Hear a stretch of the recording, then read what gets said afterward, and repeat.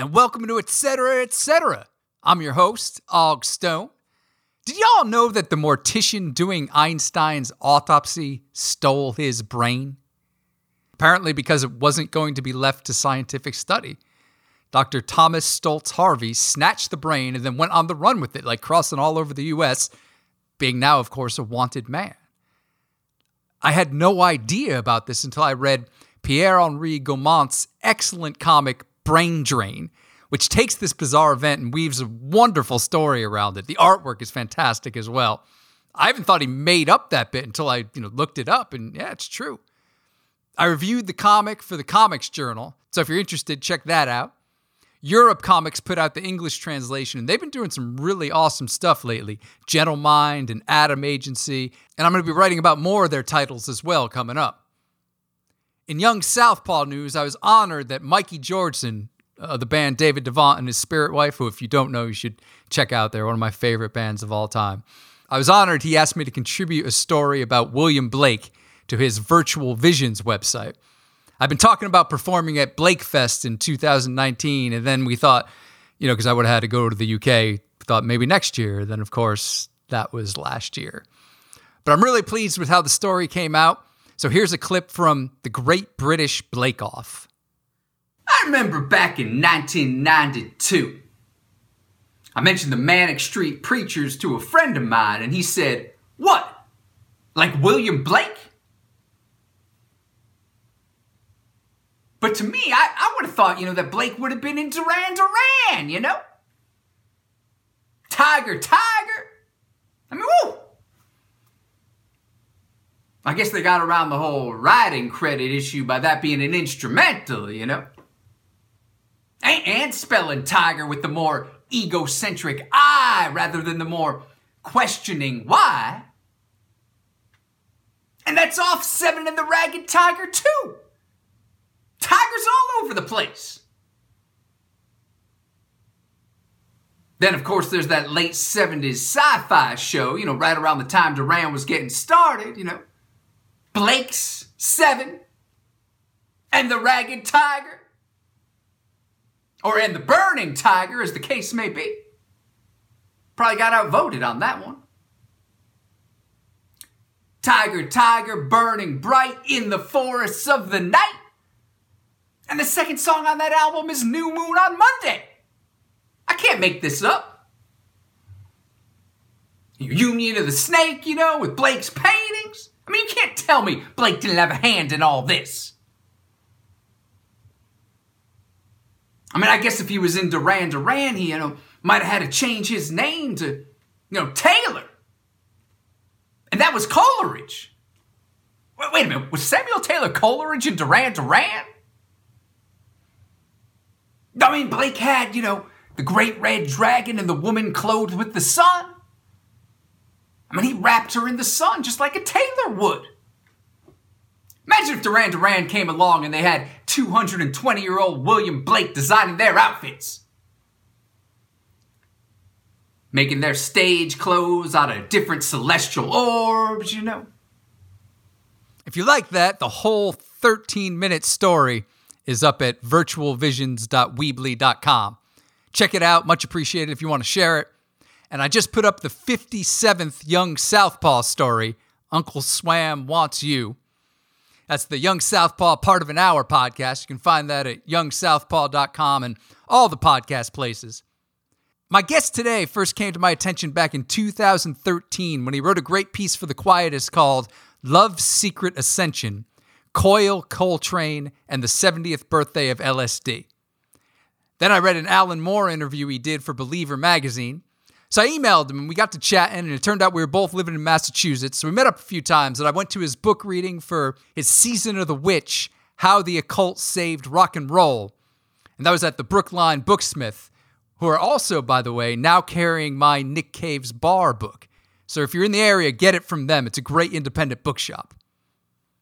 And Strange Attractor Press, who puts out some very cool stuff, a few things I reviewed for The Quietist over the years, they started putting out Peter's books, including this new anthology dealing with the inspirational and educational literary works that Gary Gygax listed in his Appendix N of the 1979 first edition Dungeon Master's Guide. And Peter wrote the intro and collected the stories. And well, let's get to him telling us all about it. All right, we're here today with Mr. Peter Bebergal. Did I get it right?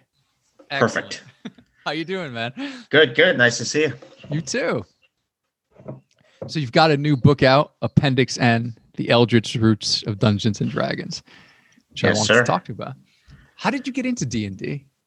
I got into D&D I was always a fan of comics and fantasy and just sort of anything that was on the weird end of pop culture spectrum as young as I can remember, mostly by way of monster movies and Creepy and Eerie magazine, and of course Lord of the Rings and all the various fantasy that was becoming very popular in the late 70s, and fantasy and horror in particular.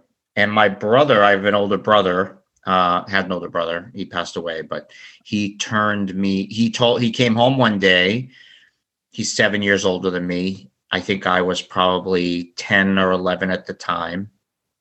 And he came home one day and said, "Hey, I heard about this new game that you might like called Dungeons and Dragons. And there's this funky little store here in Florida called The Complete Strategist that sells all these war games," which I also had never heard of. So we should go over and get it.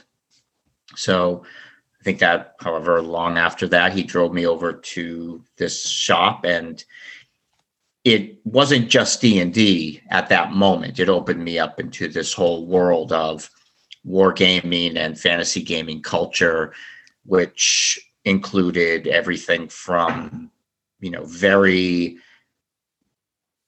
historically rigorous games like Panzer Blitz with huge maps and hundreds of little die-cut pieces to fantasy miniatures and magazines, and then of course at the time there weren't a lot, but there was Dungeons and Dragons and a game called Tunnels and Trolls, and it also felt very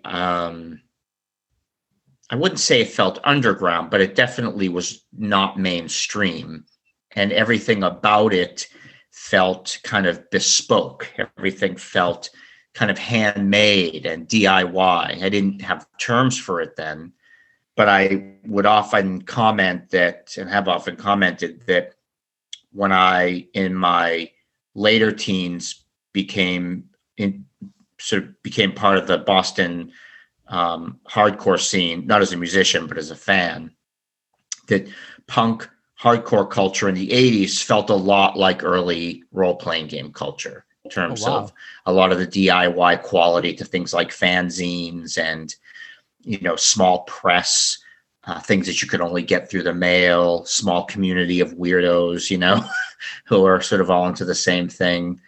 There was a shop in Harvard Square. Was that called The Complete Strategist? No, there was, it's Pandemonium Books and Games now, but I think at the time it was called just the Fantasy and Science Fiction Bookstore or something like that. And that was back then. Yeah, that's now in Central Square, but it has a lineage. It's connected. But Harvard Square was ripe for all of that as well. I mean, I didn't end up because we moved to Boston from Florida. I originally was from Boston. We only lived in Florida for a short period of time. And then so you could discover D&D.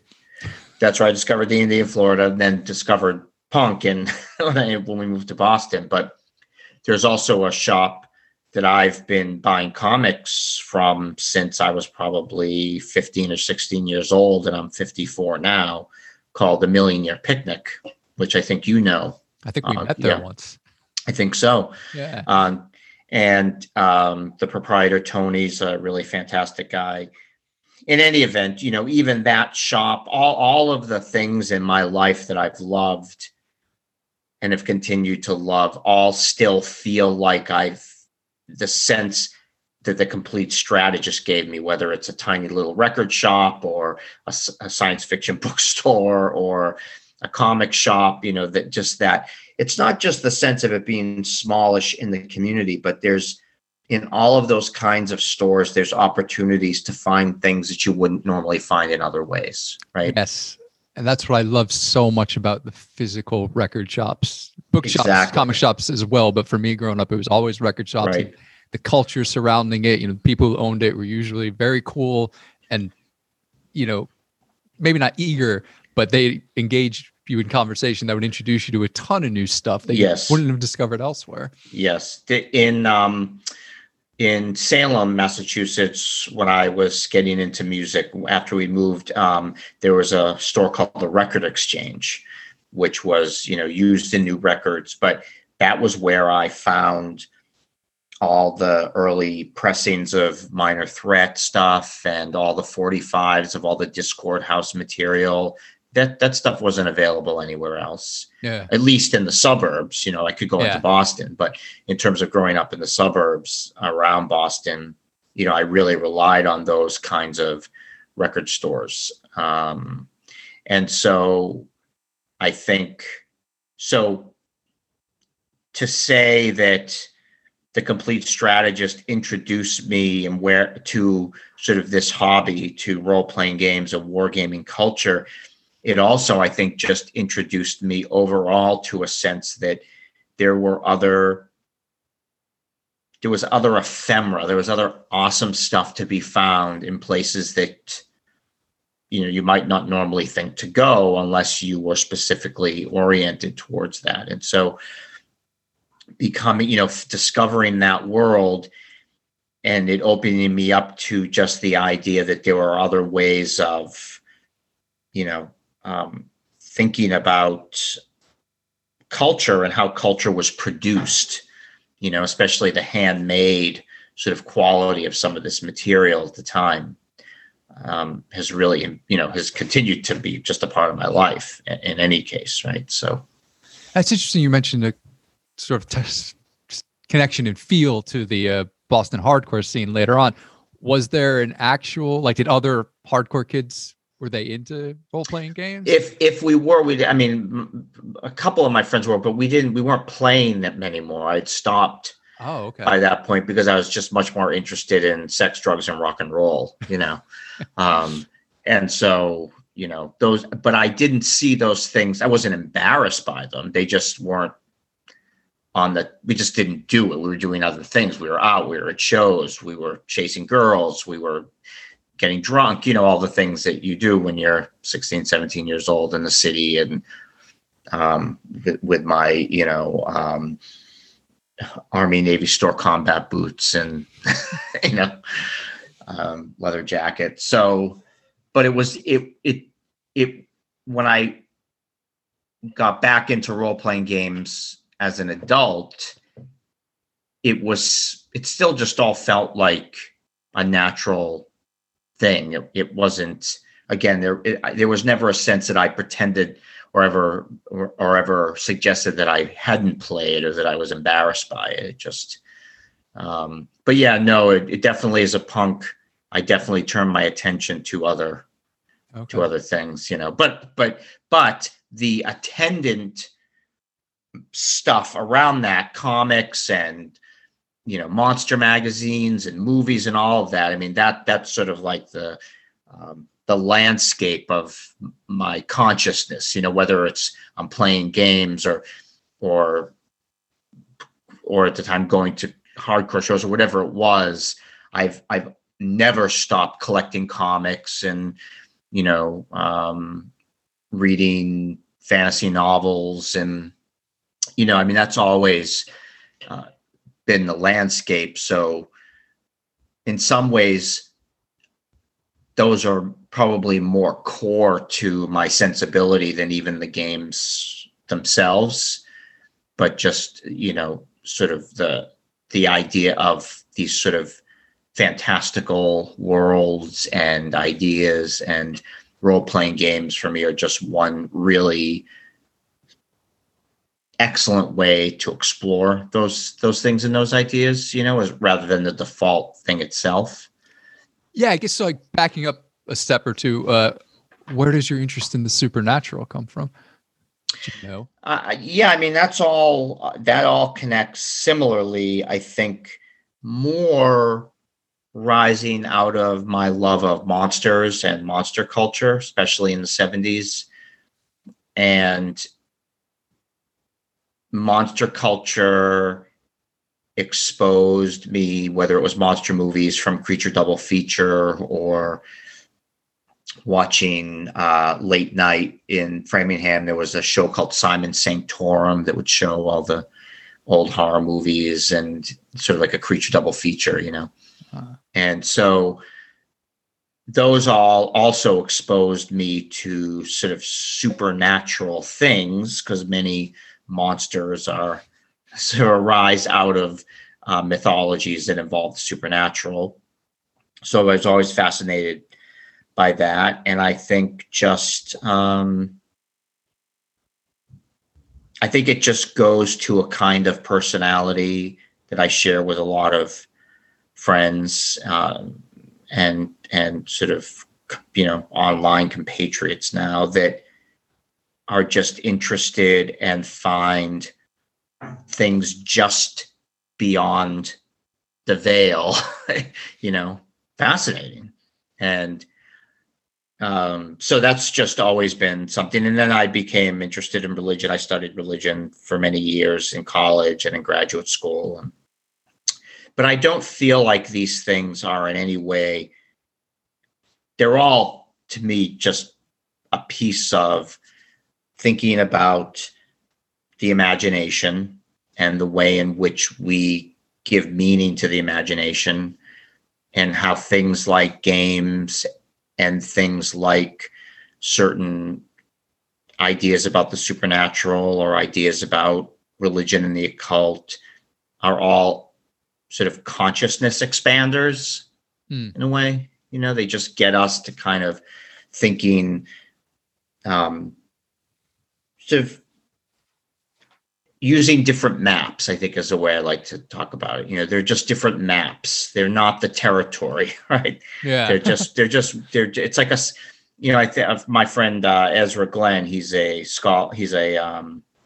film critic and urban studies scholar, and he works at MIT in the Department of Urban Studies and Planning. But he and I share, and mainly through his influence, an interest in psychogeography, right? And the idea that places that anything can be a map, and anything can be used as a way to map an area. So you could be walking down a street that you know very well, and if you were to draw it for somebody to find their way around, you might use particular kinds of markers, street names, street numbers, certain landmarks. But you could also walk down the same street and allow yourself to see how anything that you encounter reminds you of another memory or a dream or a novel or anything. And those things can become maps. Yeah. So you could map an entire neighborhood on memories that you've had. And maybe they aren't even memories about that neighborhood, right? They're just, right. And so I think that when we think about all of these things that we're sort of talking about right now, that they're just other ways of navigating sort of the landscapes of I don't mean to use these sort of highfalutin terms, but, you know, navigate the landscape of our imagination, really. And I think role-playing games are just a really unique way of being able to do that, especially in collaboration with other people.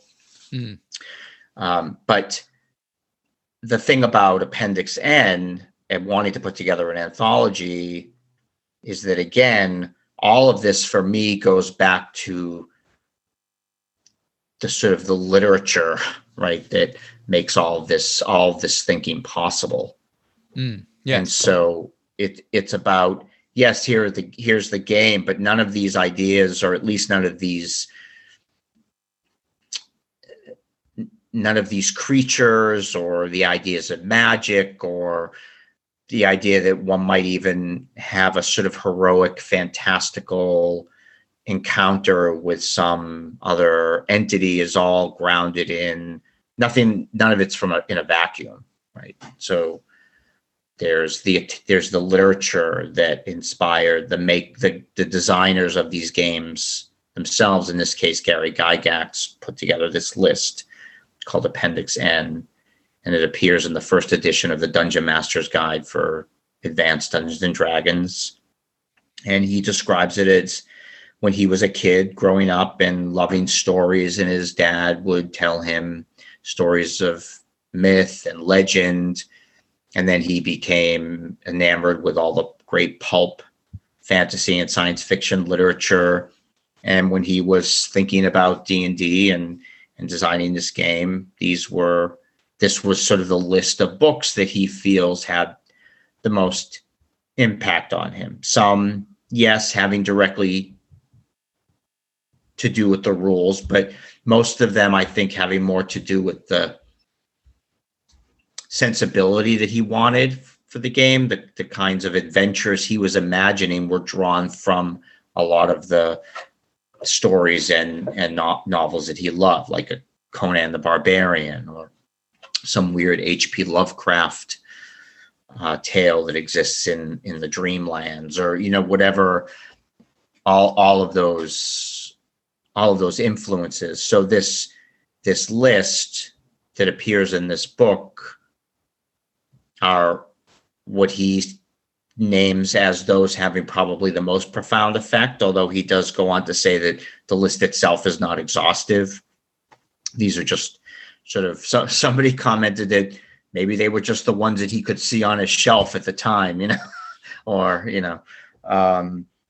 and so my anthology was just an attempt to extract from that list, based on some criteria, what I hope is a pretty good snapshot of those influences on Gary Gygax and the game itself. Yeah, I just mentioned about the rules. This struck me in your intro that I forget what story it was, but it was the inspiration that a magic user would have to rest to regain the power to cast spells. That's Otherwise, right. They'd just be fireballing everything, and That's right, exactly. Force. Yeah, That's right. That never really occurred to me before. I was like, oh yeah, of course that came from somewhere. Yeah, Jack Vance was the author, and they call it Vankian magic as sort of a term that's used to refer to him. And I think that was also at the time a way of not making magic users, again, just these fireball cannons, right? Yeah. That would completely, the balance of the game would be completely off. D&D today is a little bit more forgiving of that. I'm playing a version of 5th edition right now with some middle school kids through a clinic that teaches. It's a clinic for kids who are on the spectrum specifically. So I'm playing with a couple of 12 and 13-year-olds that have, they're very high functioning, but they are considered to, have a spectrum disorder, probably diagnosed as autistic and one of the things where I'm seeing in that game, though, playing 5e is, say, compared to the earlier versions of D&D, is that magic users have something in the 5th edition called cantrips, which are basically a couple of spells that you can use as much as you want whenever you want. And some of those are fairly potent spells within the context of the game. I think a lot of people felt that it was playing a magic user in the early game. You got one spell, you could only use it once a day, and then you were had nothing to do. Yeah. Really, right?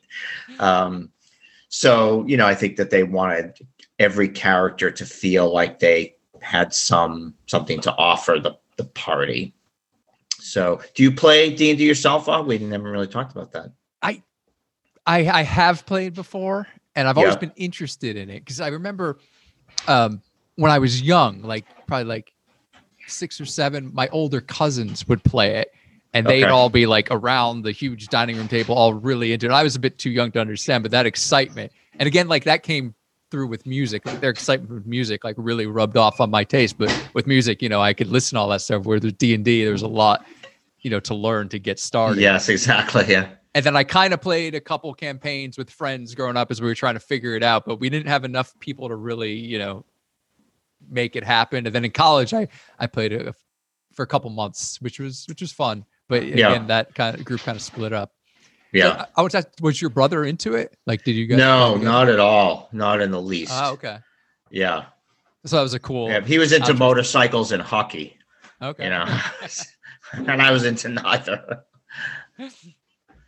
But he did listen to great music, which is he also turned me on to my love of music as much as turning me on to D&D just because he heard about it, knew that I would like it. But it was his record collection that made me understand, there was more than just the Bay City Rollers. Yeah, I really like in the intro, the sentence, orcs march to the beat of Rush. Exactly. So what sort of bands do you associate with the whole D&D scene?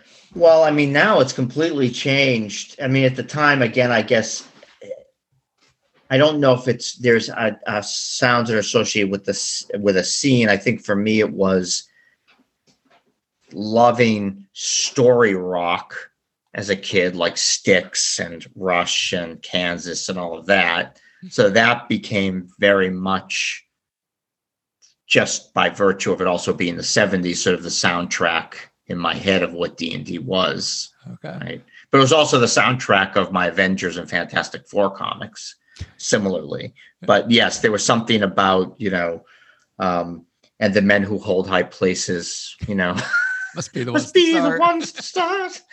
I mean, of course, it's D&D, right? I mean, when you're 11 years old. So, but there's a really great subculture of both, I think, music and role-playing intersection right now called Dungeon Synth.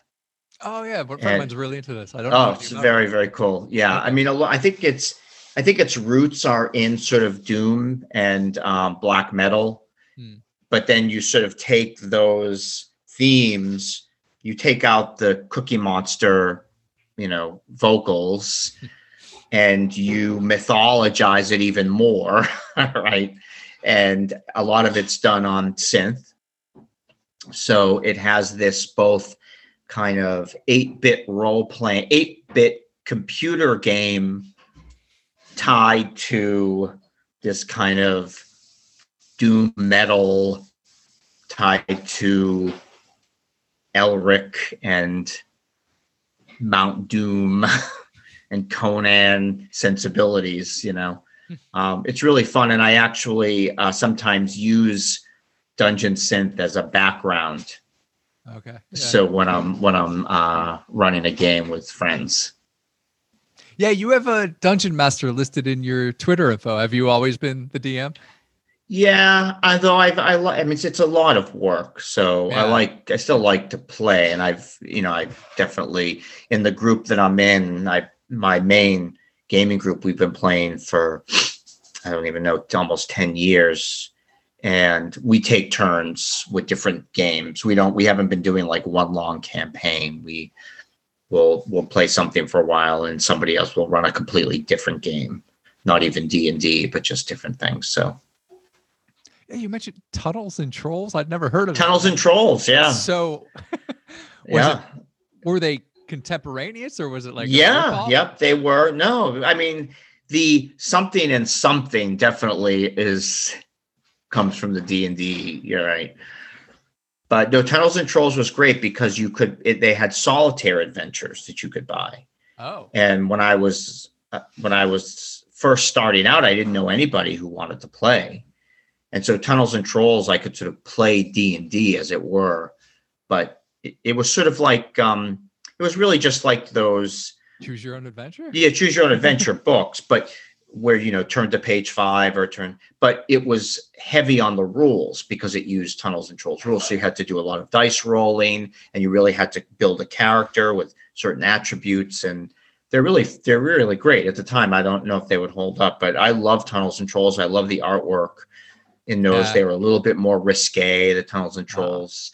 I mean, the other thing about role-playing games for an 11-year-old looking at that material, there was always an opportunity for some nudity in the drawings of these early role-playing games, so I think Tunnels and Trolls was maybe a little bit more open-minded than D&D, which maybe was seeking a little bit more mainstream audience. But okay.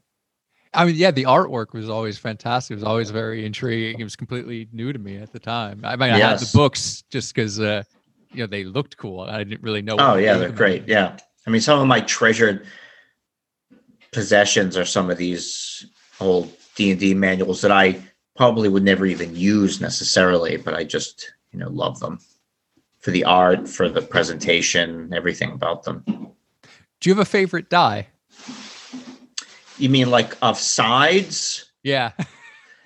It's funny that you ask. I always really loved the 8-sided die because it's like a diamond. Yes. It's very satisfying, very sharp points.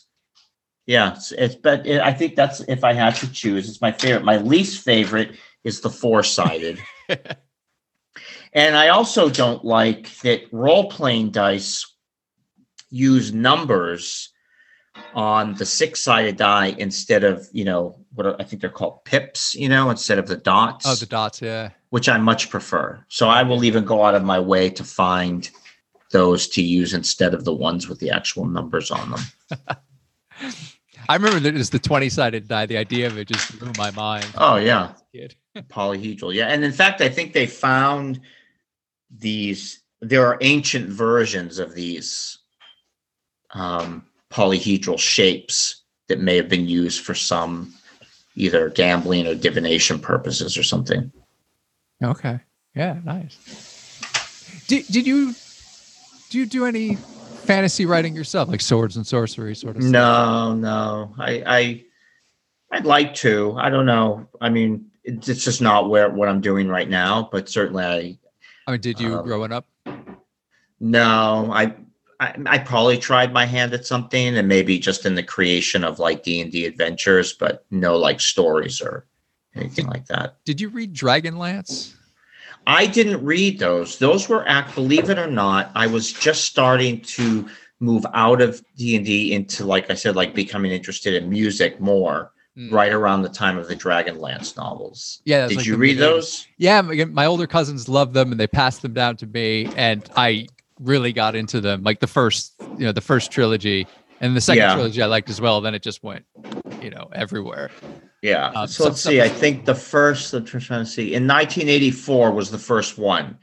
And in 1984, that was probably peak, maybe even starting to now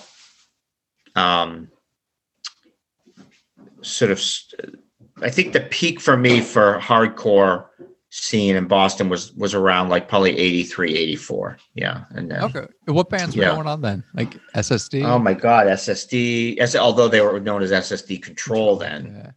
Slapshot? Jerry's.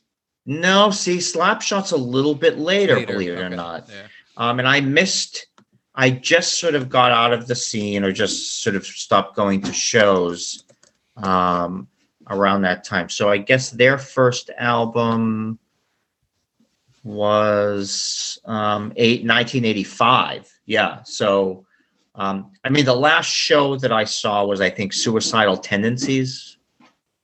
Wow. At the Channel in Boston.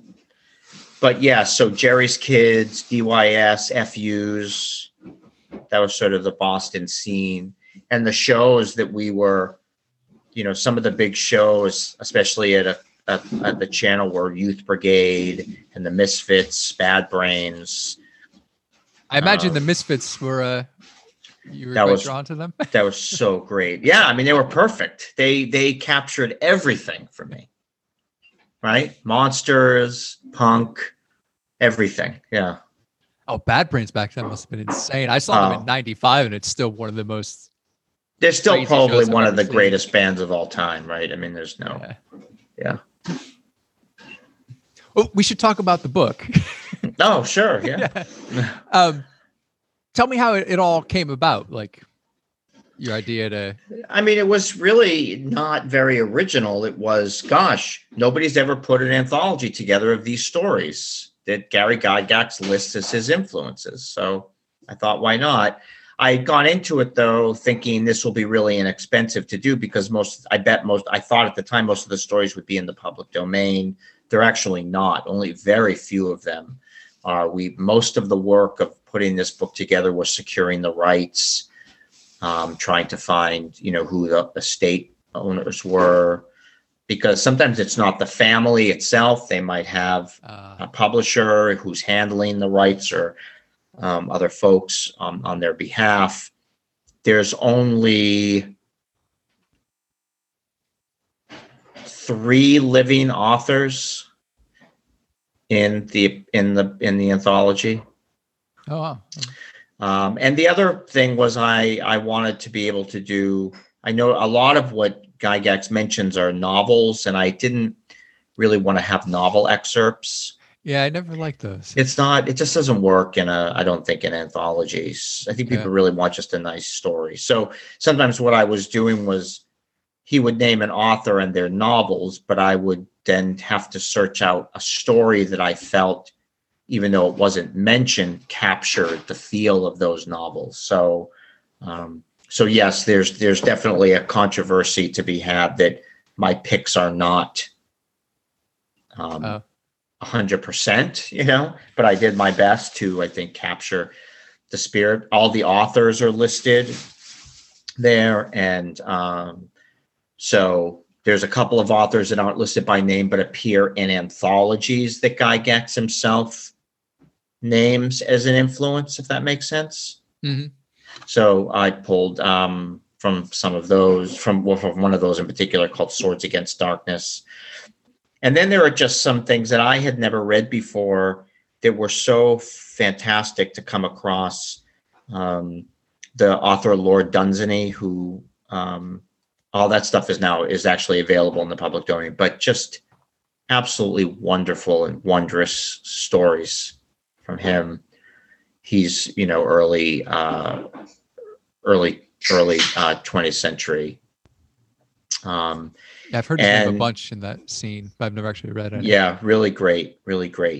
And there was an author who I had never heard of by the name of David Madison, who appears in this anthology called Swords Against Darkness. And I could only find, the only information I could find by him was that he only wrote a handful of stories at the time in the 70s, in the early 70s, and then was to find out later that he killed himself when he was fairly young, and was able to get in touch with somebody who had been a friend of his at the time, who's actually still writing fantasy. Oh, nice. And Amanda, let me make sure I get her last name correct. I think it's Salmonson. She was kind enough to, and she actually is the owner of his estate, of his copyrights. Oh. Yeah, Jessica Amanda Salmonson is the person who owns the David Madison material. So she was kind enough to give me permission to use it. And some of most of the feedback I get about the Appendix N anthology is people never having heard of him and excited to have read this really great story by him. Oh, awesome. Yeah. So, and then of course there's the necessary Conan story and H.P. Lovecraft story, and Michael Moorcock was kind enough to let us use the first Elric tale, The Dreaming City. So yeah, that's cool. I mean, I imagine he had a big influence. I mean, he's just had so much stuff. Oh, huge. But I think, his influence in some ways goes so beyond just D&D, but to music and other games. And I think fantasy fiction in general, Did you ever get into any games that came afterward, like the card games, like Magic the Gathering? No, I never did personally. Okay. Did you ever play any of that kind of thing? I played Magic for a couple years in college. Oh, you did? Yeah. Really into it. I mean, I remember being introduced to it and being like, And then when like the second game, when I figured out how it worked, like we were just became obsessed and like, Sure. going to like a Comicopia in Kenmore Square. Oh, of course. And, like, Yeah. cards, and then like, driving out because we were living in, Yep. at BU, and then like making trips into Somerville to go to those shops to funny. buy specific cards. Do you still have your decks? I do. Any value? Do you have Black Lotus? I don't have a Black Lotus. I had a couple cool cards. I can't remember what they were though. Some of those cards are valuable. I know. I'll tell you my one of my favorite things that happened around this community of people was I was in Pandemonium Books and Games in Central Square, Cambridge. And for those that don't know, Central Square is really one of the last true urban outposts of Cambridge. And there's always somebody yelling on the street. That's sort of how I describe Central Square, And Pandemonium Books and Games upstairs is where they keep all their books and some games and Magic the Gathering cards and all that stuff. And then downstairs is where they have all their actual games and role-playing game books. So I was down there in the basement browsing, and I heard a police radio upstairs, and so I knew there was a cop in the store, and I thought, oh no, there's some trouble in Central Square. Somebody's come into the store. There's something going on. So I went upstairs to see what was happening, and it was just a Cambridge cop there buying his Magic the Gathering cards. He was in there picking out, going through the books, looking for the ones he wanted. Nice. I was going to ask you something else. Oh, yeah. In the intro, you mentioned that you offer what I hope to be a preview of the next volume of this anthology that's representative of the books and comics that came to define the D&D of your own childhood. Is this happening? Yeah, I mean, there's definitely a plan afoot to do a second volume of tales that I will, sort of. That you'll be curating more. Yeah, I'll curate it. Yeah, but it will be more just it will be my own list. This one, not Gary Gygax's. Appendix P. Exactly. Exactly. Hey, that's it. There's their title. Or Appendix PB. Yeah. Nice. And J. Right. Exactly.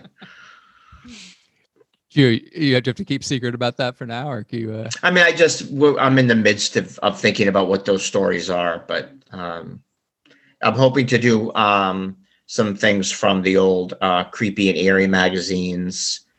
I'm planning on some more contemporary, writers, but I'm still trying to stay within a kind of 70s, early 80s science fantasy horror kind of sensibility, which is what was influencing me, Yeah. I forget the guy's name, but in the anthology who wrote a character who was a guitar playing axeman who traveled the Appalachian. Yeah, that's Manly Wade Wellman. Yeah, he's a bard. Yeah, and he's in the Appalachian Mountains and is hunting out supernatural enemies. I use a Manly Wade Wellman story, but not one from those group of stories. Oh, yeah, I actually marked that down to investigate. Yeah, that's my reading list. That seemed very cool. Yes. You can get those. And it's thought that maybe that character was the John Thunstone is the bard that some people think might have been influencing of Gygax's idea of having a bard character. In fact, there's a great write-up on the blog called Grognardia, grognardia.blogspot.com, where the author of that blog, who's a terrific guy, James Malazowski, I think I'm saying his name right, writes about the Silver John stories, or John the Balladeer, he's called, and his possible influence, on sort of the bard class as a character in D&D. Yeah, because I found that an odd addition. It wasn't like with, I guess because you already had the core. I Yes. thought a bard, maybe because my interest in music, how it would all fit in. I wasn't quite Yes. sure. Actually, probably it comes from, you ever read Asterix? Oh, of course. Yeah. Yes. Cacophonics, like the bard in that probably threw me as to how that would fit. Exactly. When I was 8 years Right. old, I was like, Right, exactly. But the bard in D&D can actually be a very powerful character yeah. because you have to have already acquired sort of a certain kind of experience to be able to be a bard. What did you have a character you would always play? I mean, I was so unoriginal. The half elf ranger. That's sort of like the most iconic. I think in some ways boring character to play, but now I'm more likely to want to play something a little bit, maybe like a necromancer or something a little bit, What alignment were you usually?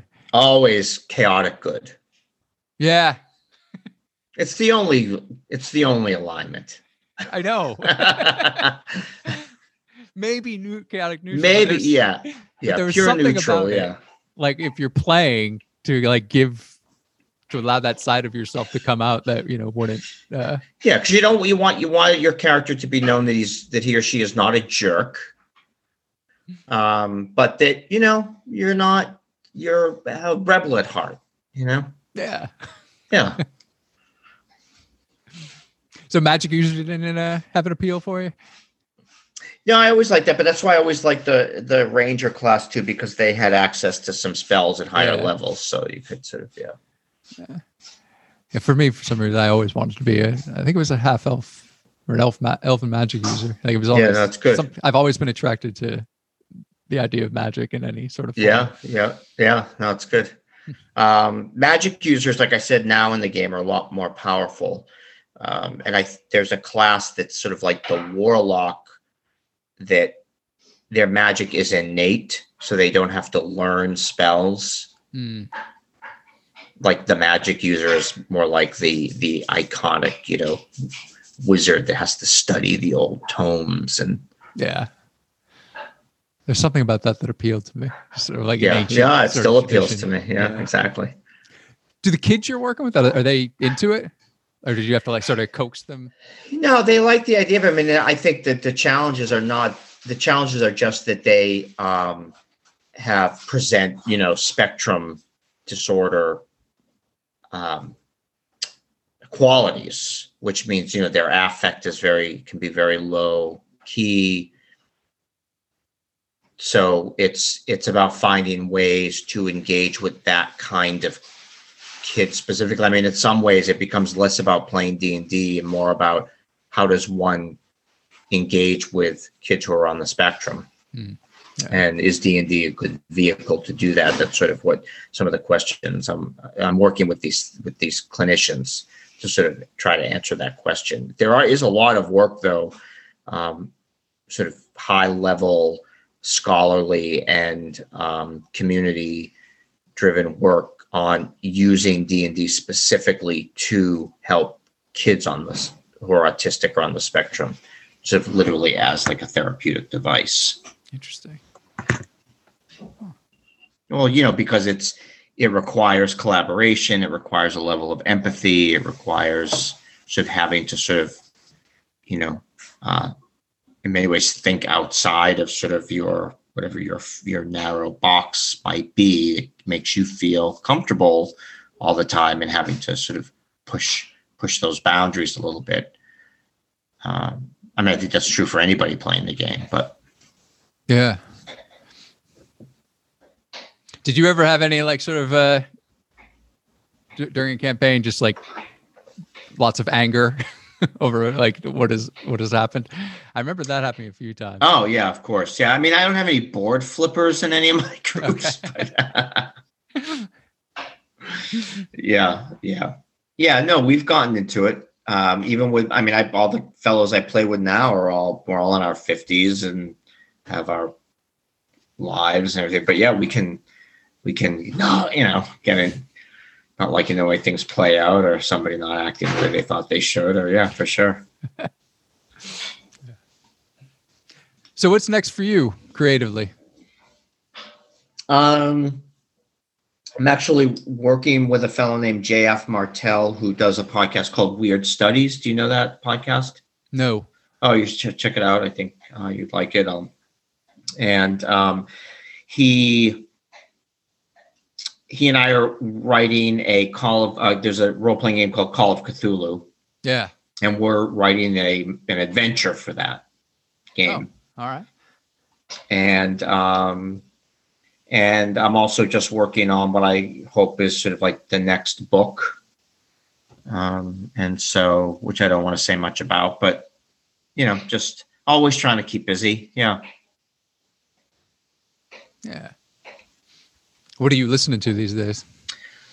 I was thinking a lot about this today because I actually was thinking I should write him, in all my years of loving all different kinds of music and even going through a phase within the last couple of years of listening to stuff that feels to be even more experimental, atonal. I found myself almost exclusively listening to Bill Callahan and Smog. Wow. Yeah. So wasn't expecting that. Yeah. Great stuff. But for new music right now, I really love the new Goat Girl album, which if you haven't heard it is fantastic. I'll have to check that out. Yeah. I've been listening to I'm trying to think. Actually, I'm just going to go and look and tell you what I've been listening to. Bill Callahan, obviously, and he has a great new album out called Gold Record. And just see. No, I've actually been going back and listening to Spiderland, Slint Spiderland. Remember that album? I do, yeah. Yep. And so that's been in regular rotation. I listen to a lot of Richard Dawson, the British folk. I don't even know if I'd call it folk music, but experimental folk musician. There's just stuff that I am always going back to, like Husker Du and Minutemen and